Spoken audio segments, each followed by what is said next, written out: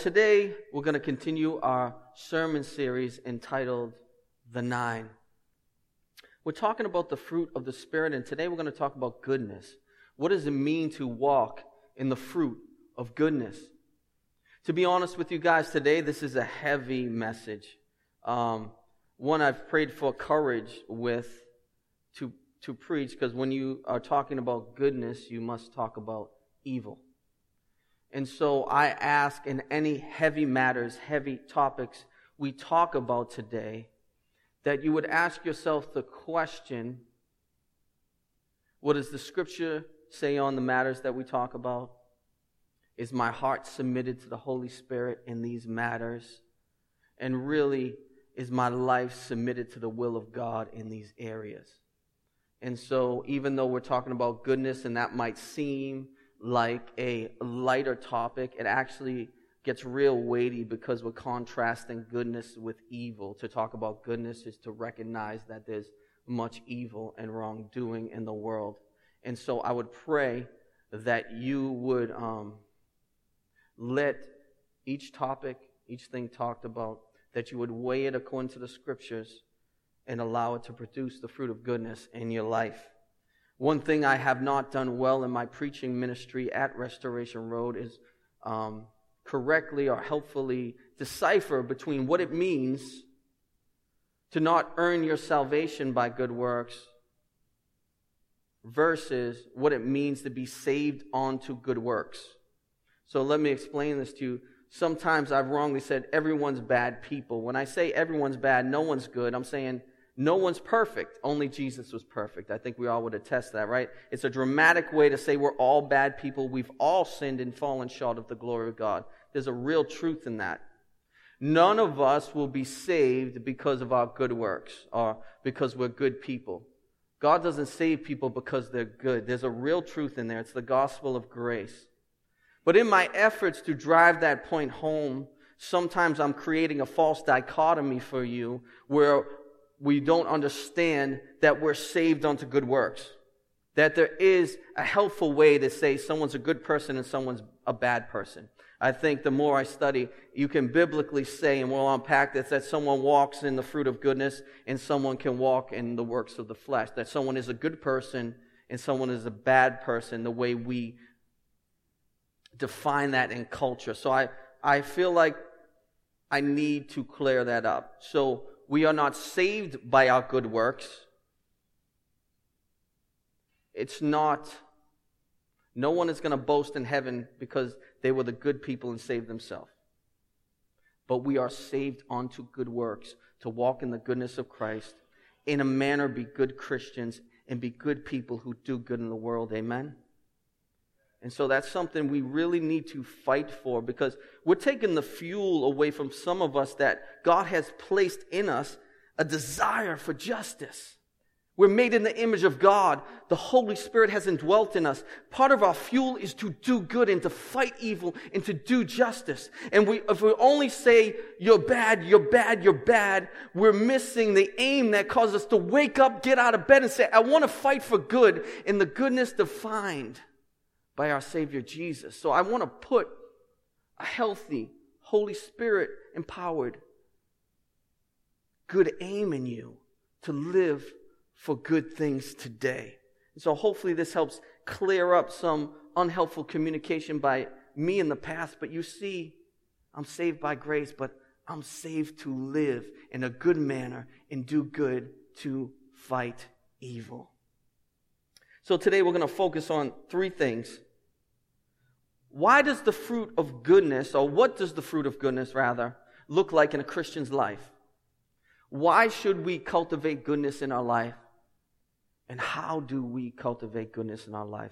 Those three questions. So let's start here with a simple definition out of my ESV study Bible. That's how far I went for this definition, because I felt it was so simple and so powerful. Goodness means working for the benefit of others, not for yourself. Goodness means working for the benefit of others, not for yourself. This definition is so important, especially in a culture that is constantly being promoted and taught to us in a secular culture to obsess over yourself, to live for yourself. That the greatest journey of goodness is self-realization, self-exploration, and self-journey. That's what's being taught in the secular, narcissistic culture. Every billboard, every story, and when I say every, I'm talking in dramatic terms, but many stories, many billboards, many life philosophies is obsess over yourself. How you can serve your needs, what is self-serving, what is to your greatest benefit. It's so important when we think about goodness, it's about working for the benefit of others, rooted in Christ Jesus. Goodness cannot be found in self-realization. Goodness is not found on your own self-journey. Goodness is found on helping someone else out on their journey. It's not an undying commitment to yourself. It's an undying commitment to others that is good. And it's so easy, and I understand the battle to get caught up in ourselves. This is why Paul contrasts the works of the flesh, which is absolute self-indulgence to the detriment of our neighbor. But Paul says, don't be led by your flesh. Be led by the Spirit, will cause you to live in a good manner for the benefit of others. And he gives 4 things in this chapter that is so crucial to your joy, so crucial to living a life to the glory of God, and so crucial to walking in the fruit of goodness. The first thing he says is bear one another's burdens. Bear one another's burdens. The selfish man does not want to bear anyone's burden but his own for his own profit. But the Spirit-empowered child of God is led by the Spirit to live his life, to carry the burdens of others, to take as much responsibility that he possibly can to care for others, to carry as much weight as he can in prayer and care and labor and love for his neighbor. To be good is to live a life of responsibility where you're constantly growing and pushing in the grace of God to carry as much responsibility to love your neighbor. That needs to be done in increments. You build up what you can lift and what you can carry, and sometimes you fall and you learn and you grow. But your main aim is to bear one another's burdens. Many people, and it's a question I've asked myself, they say, why does it seem like sometimes people are better outside the church than in the church?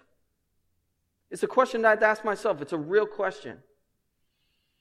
Because many times inside the church, we act out a self-serving gospel that is just us consuming what we can consume instead of giving all we can give.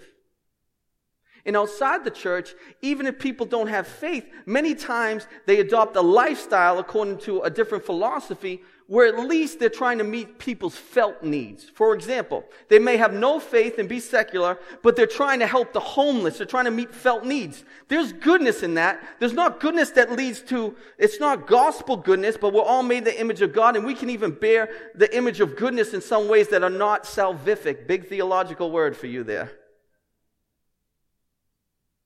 So people outside the church can adopt a lifestyle where saying, I'm going to live for the benefit of others, not rooted in Christ, but I'm going to help the homeless. I'm going to help the poor. I'm going to help the oppressed. I'm going to live a life that benefits others in felt needs. What I want RR to be all about is I don't want us to act out a self-serving gospel, but a self-giving gospel that's rooted in Jesus giving everything. So we say, how can we bear one another's burdens? How can I come here and bear your burden? How can I live for your benefit? How can I show you Christ? How can I be there when you're in need? How can I speak grace when you feel like God can't forgive you for that sin? How can I help you see Jesus? That is good. And Paul gives that in that passage. I was supposed to read you about 3 chapters before I sounded this message, but I was so fired up, I just started preaching. But let me tell you, this stuff I'm saying, it was in the passage I was supposed to read you, and I'll mess up the flow if I read all of Galatians right now. But if you want to know, this is Galatians 5:16 through chapter 6, verses 1 through 10. That's the portion of Scripture we are covering today. The second thing Paul says in this portion of Scripture that your pastor should have read to you,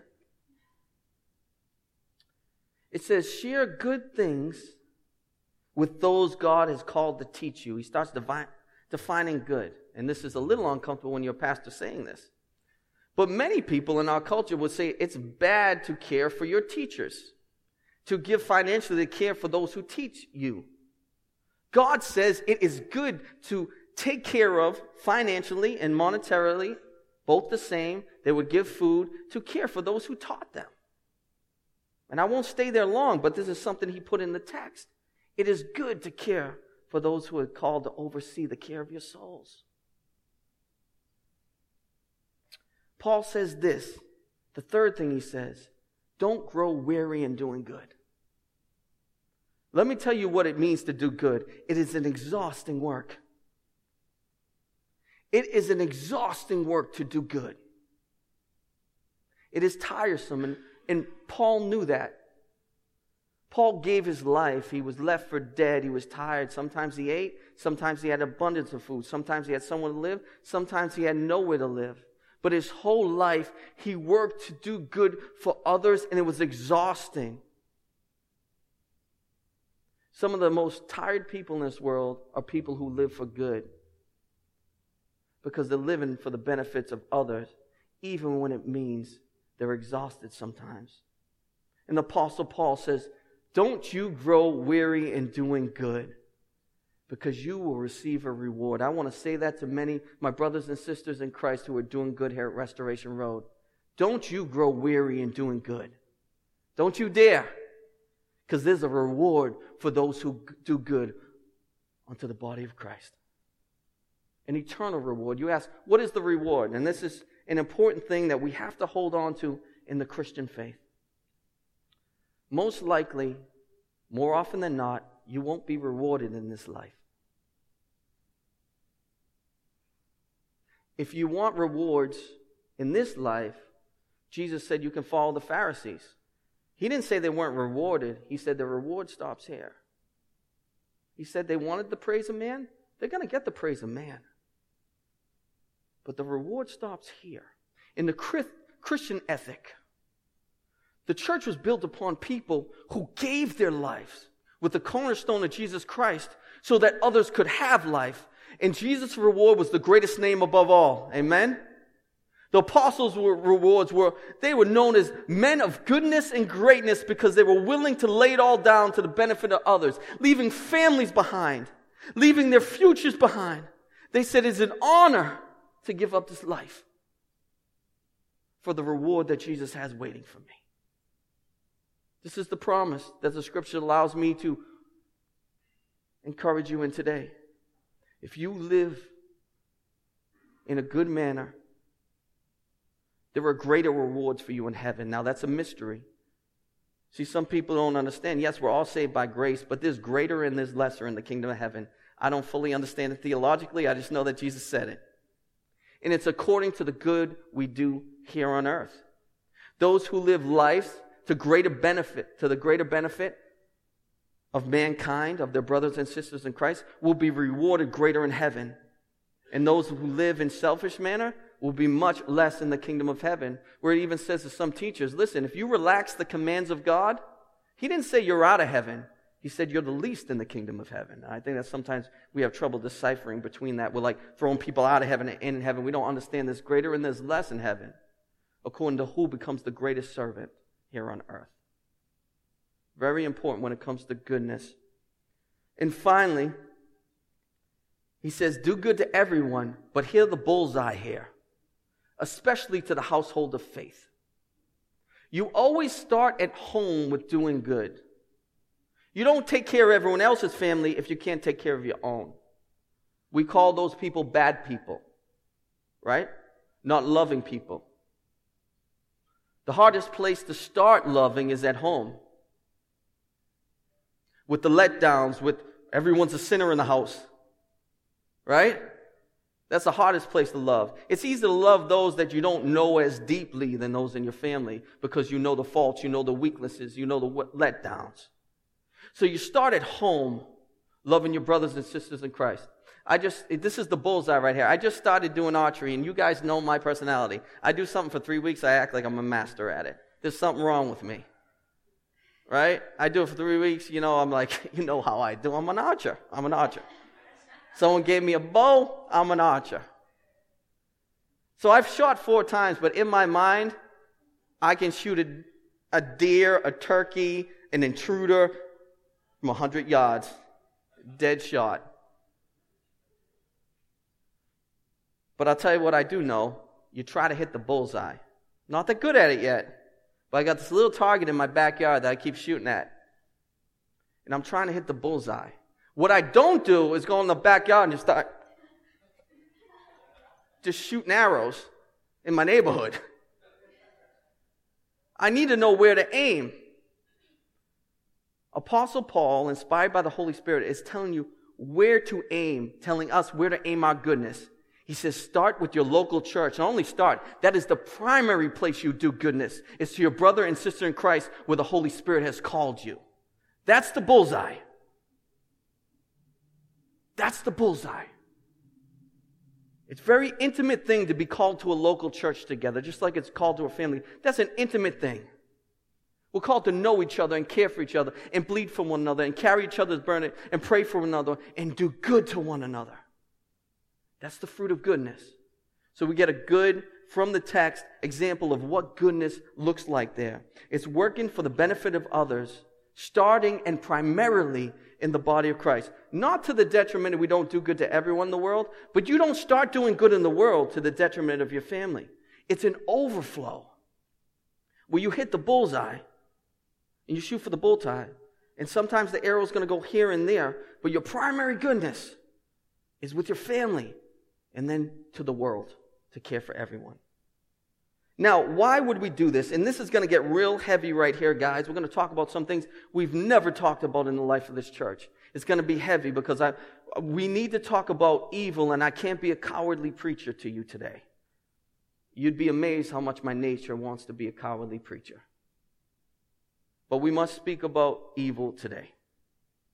I want to ask you this, because it's part of why do we cultivate goodness, the fruit of the Spirit in our life. Do you hate evil? So thankful we at least have one Pentecostal in this church. I'm Pentecostal myself. You can take the boy out of the Pentecostal, you never take the Pentecostal out of the boy.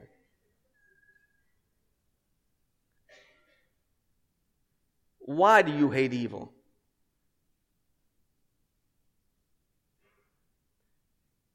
And a big question at the end here. How would you define evil? How would you define evil? I would speculate, of course, we all say we hate evil. Even further, we would give the answer because of the destruction maybe in different varieties. We say the destruction that evil causes. But I would propose that many of us have an unbalanced and a light, maybe light's not the right word, we have an unbalanced view of evil, that evil is only extreme cases of evil. For example, all these things are horrendous acts of evil. When there's acts of terrorism, mass murder, rape, we would say, is a horrible evil. School shootings, with many lives lost, we say those absolutely evil, and they are. They're tremendous evil, horrible evil. But my fear is that our definition of evil stops there. Not in the things which the Bible defines as evil that actually keep people out of the kingdom of God. They're so evil. You know how evil something has to be that it keeps you out of the kingdom of God? And it was defined in the works of the flesh that I will just read to you right now as part of the portion of today's scripture. It says, now the works of the flesh are evident. Sexual immorality, impurity, sensuality, idolatry, sorcery, enmity, strife, jealousy, fits of anger, rivalries, dissensions, divisions, envy, drunkenness, orgies, and things like these. And please hear this right now. I warn you, as I warned you before, that those who do such things will not inherit the kingdom of God.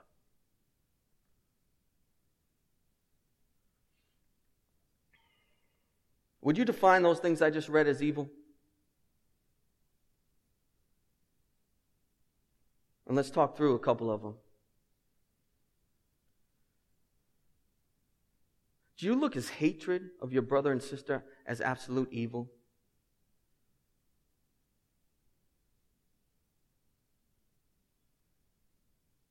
Any person made in the image of God,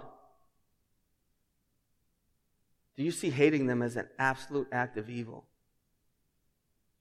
Now, I'm not just talking just your brothers and sisters in Christ, but also those who disagree with you on things you hold so closely.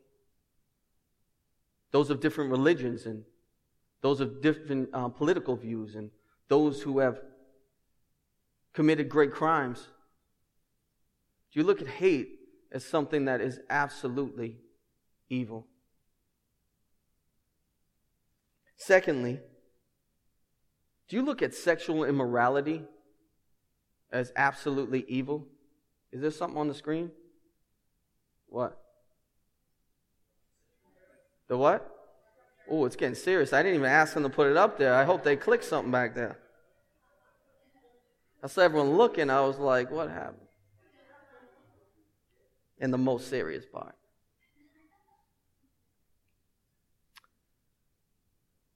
Do you look at sexual immorality as something that is absolutely evil? Or have you adopted the norm of the time that looks that unbiblical sexual acts are okay because of progression and because the Bible's outdated and because morality is not morality as the scripture has said? I want to ask you that today.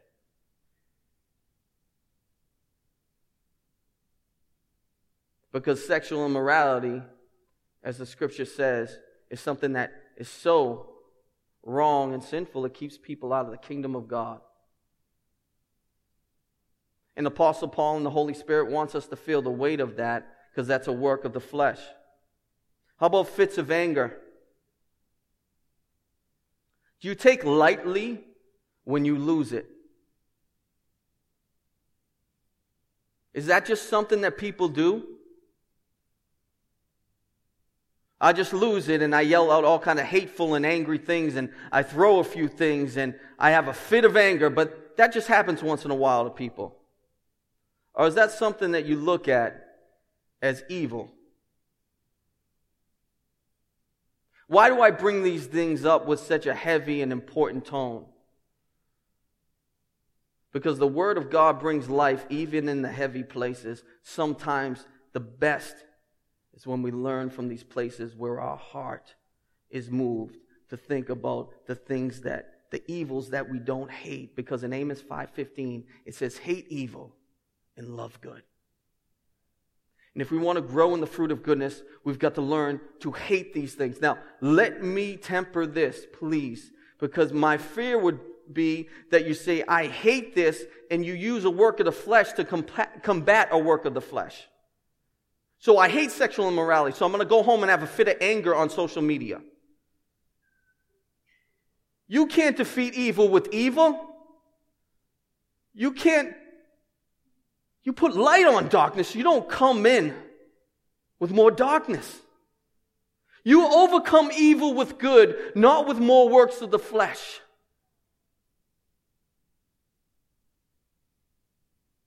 But we've got to hate evil. And as the passage said that I was supposed to read to you, correct people in a spirit of gentleness. Because that is good.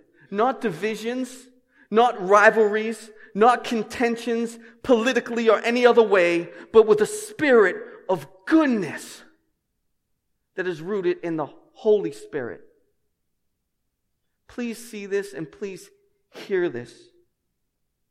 Now I'll bring up something that I believe is an evil right now that I'm not sure we've ever talked about this in our church life. But I think it's important because I want to get to the definition of good and help you decipher between what is good and what is evil according to the definition of goodness is working for the benefit of others, not yourself. I believe abortion is absolute evil.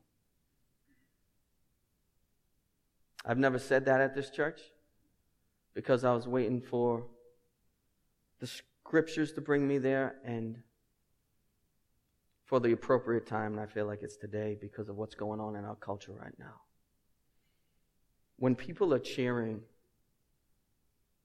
for victories, for late-term abortion, you know that the culture is starting to call evil good.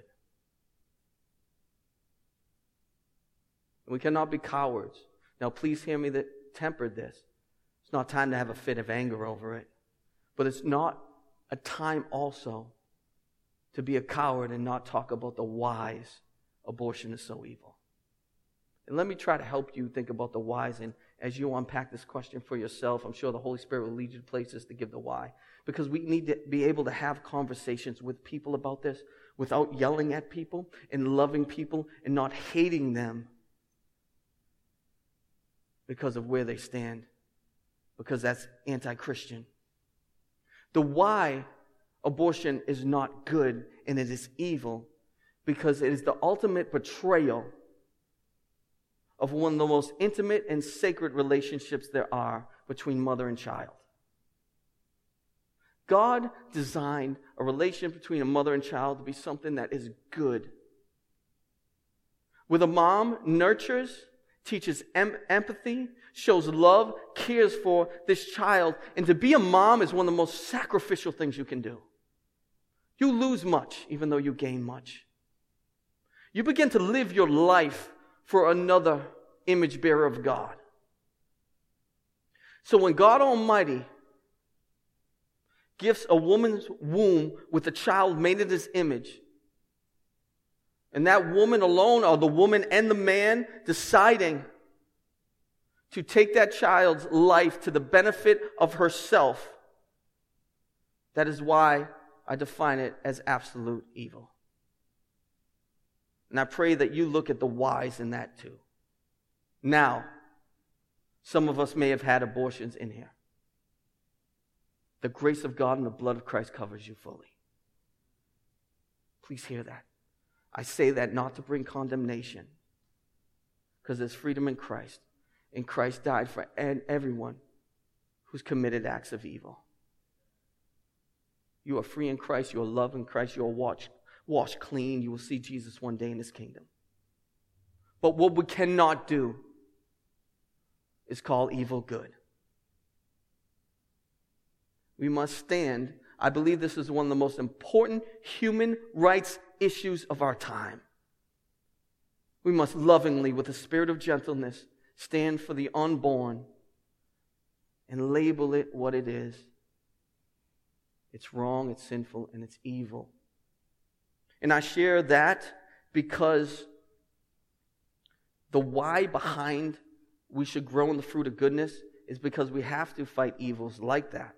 Not just things like abortion, but other evils like oppression and caring for the poor and all kinds of selfishness that causes different kinds of oppression and lies of the enemy. I mean, the enemy is the great mislabeler, and what he's going to try to do in culture, and what he has done well, is he mislabels evil for good.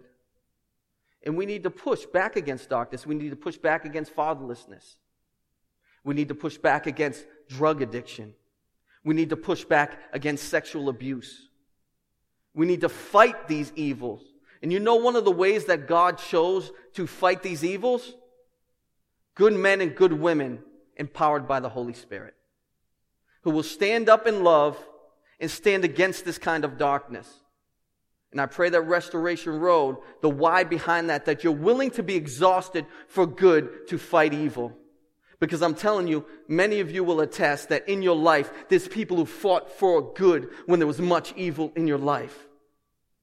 Listen, many of you know my story. I went through very dark times in a very broken family growing up, and I just thought of this today. But there were a lot of good people who stepped in and fought against the evil of abandoning fathers and drug addiction, selfish drug addiction. And they did good. And they gave me a home at times. And they gave me jobs at times. And I'm sure much of your story is in the brokenness. There were good people who stepped in the power of Christ and said, I'm going to fight evil with love. Amen? The why is because God has called us to fight these kind of evils. Amen? Please hear that, Restoration Road.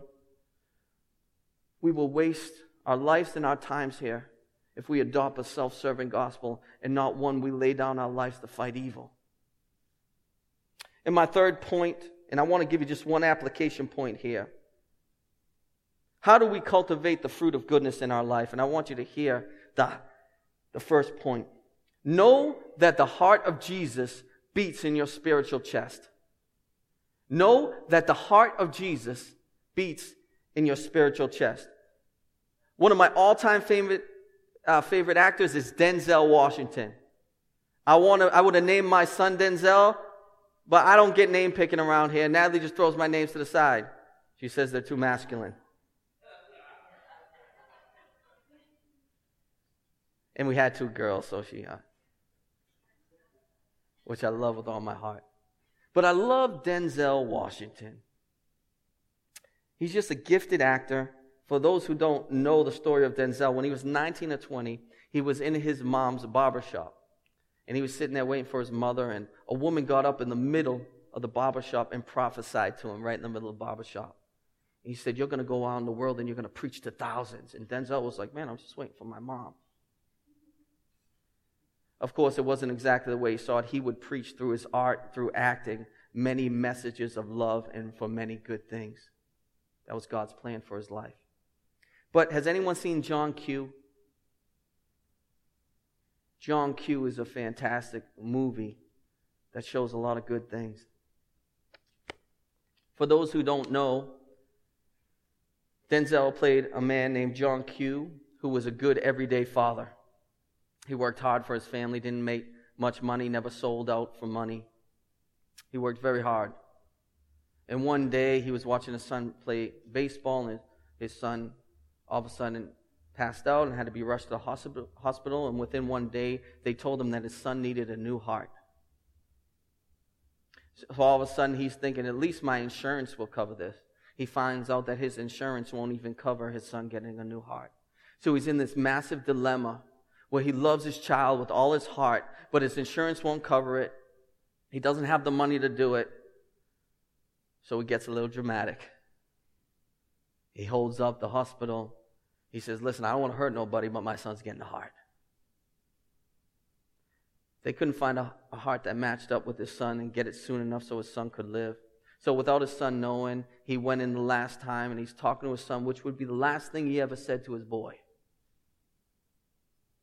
His son doesn't know he's about to give him his heart. And he gives him, it's important to listen to those who have gone before you when they tell you how to live a good life when they're in Christ. And he starts to give them lessons on goodness.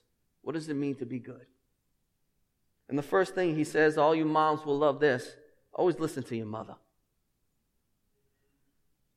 Tell her you love her every day. He said, treat women like princesses because they are. All the ladies in the house say, yeah.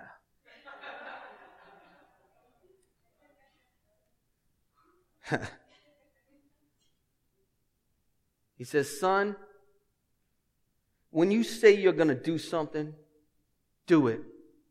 Because a man's word is his bond.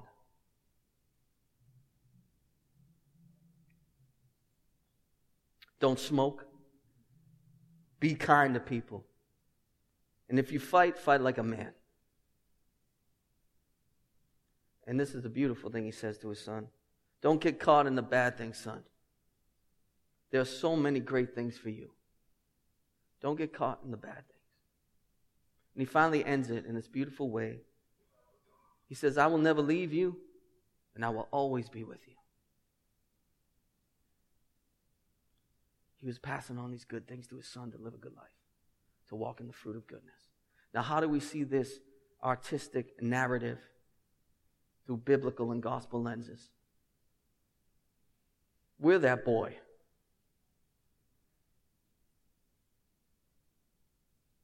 In the need of a new heart. Many of us today, those works of the flesh, the things we've desired, the things we've done, our heart sometimes longs for things that are written in selfishness. We battle that, the flesh and the spirit. We say, Jesus, we cry out, Jesus, I need a new heart. I need a new heart. And just like Denzel gave his heart to put it in his son's chest, Jesus took his very heart and he gave us new hearts, and he put his own heart in our chest. He didn't say, I'll make you better. He said, I'll make you new. New creations that love, new creations that do good. And that died and wicked heart is taken out, and the heart of Christ is put within, a new creation to live with goodness. The greatest heart, a heart only of good, the heart of Jesus Christ, is put in our spiritual chest so we can walk in goodness. Amen? That is the only hope we have, is that Christ has given us new hearts to do good and to fight evil.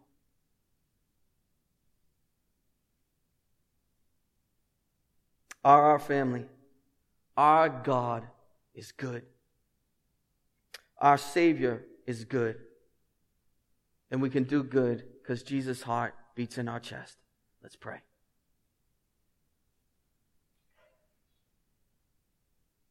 Heavenly Father, we thank you for your word. Father, I just pray that you would help us do good,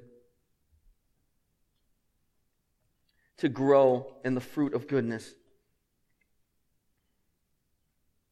As the scriptures say, to walk in a manner that is worthy of our calling as sons and daughters of you.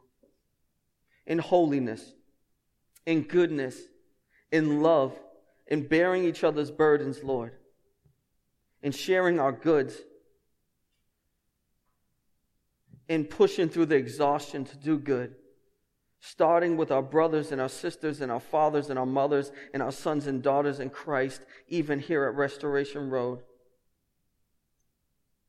And I even want to pray, we have our sisters in Christ here from the First Parish Congregational. I pray for that church too, that they grow in goodness and you hear their prayer and you bless them and cause that church to overflow with goodness and grace, Lord Jesus. But I pray that all your churches around here, that we would become lights in the darkness, Lord. That we'd overcome evil with good. Help our cowardly hearts to be courageous, Lord. Because the truth that we speak can set so many people free. And bring them to your Son, Jesus, Lord. Please hear our prayer. Amen.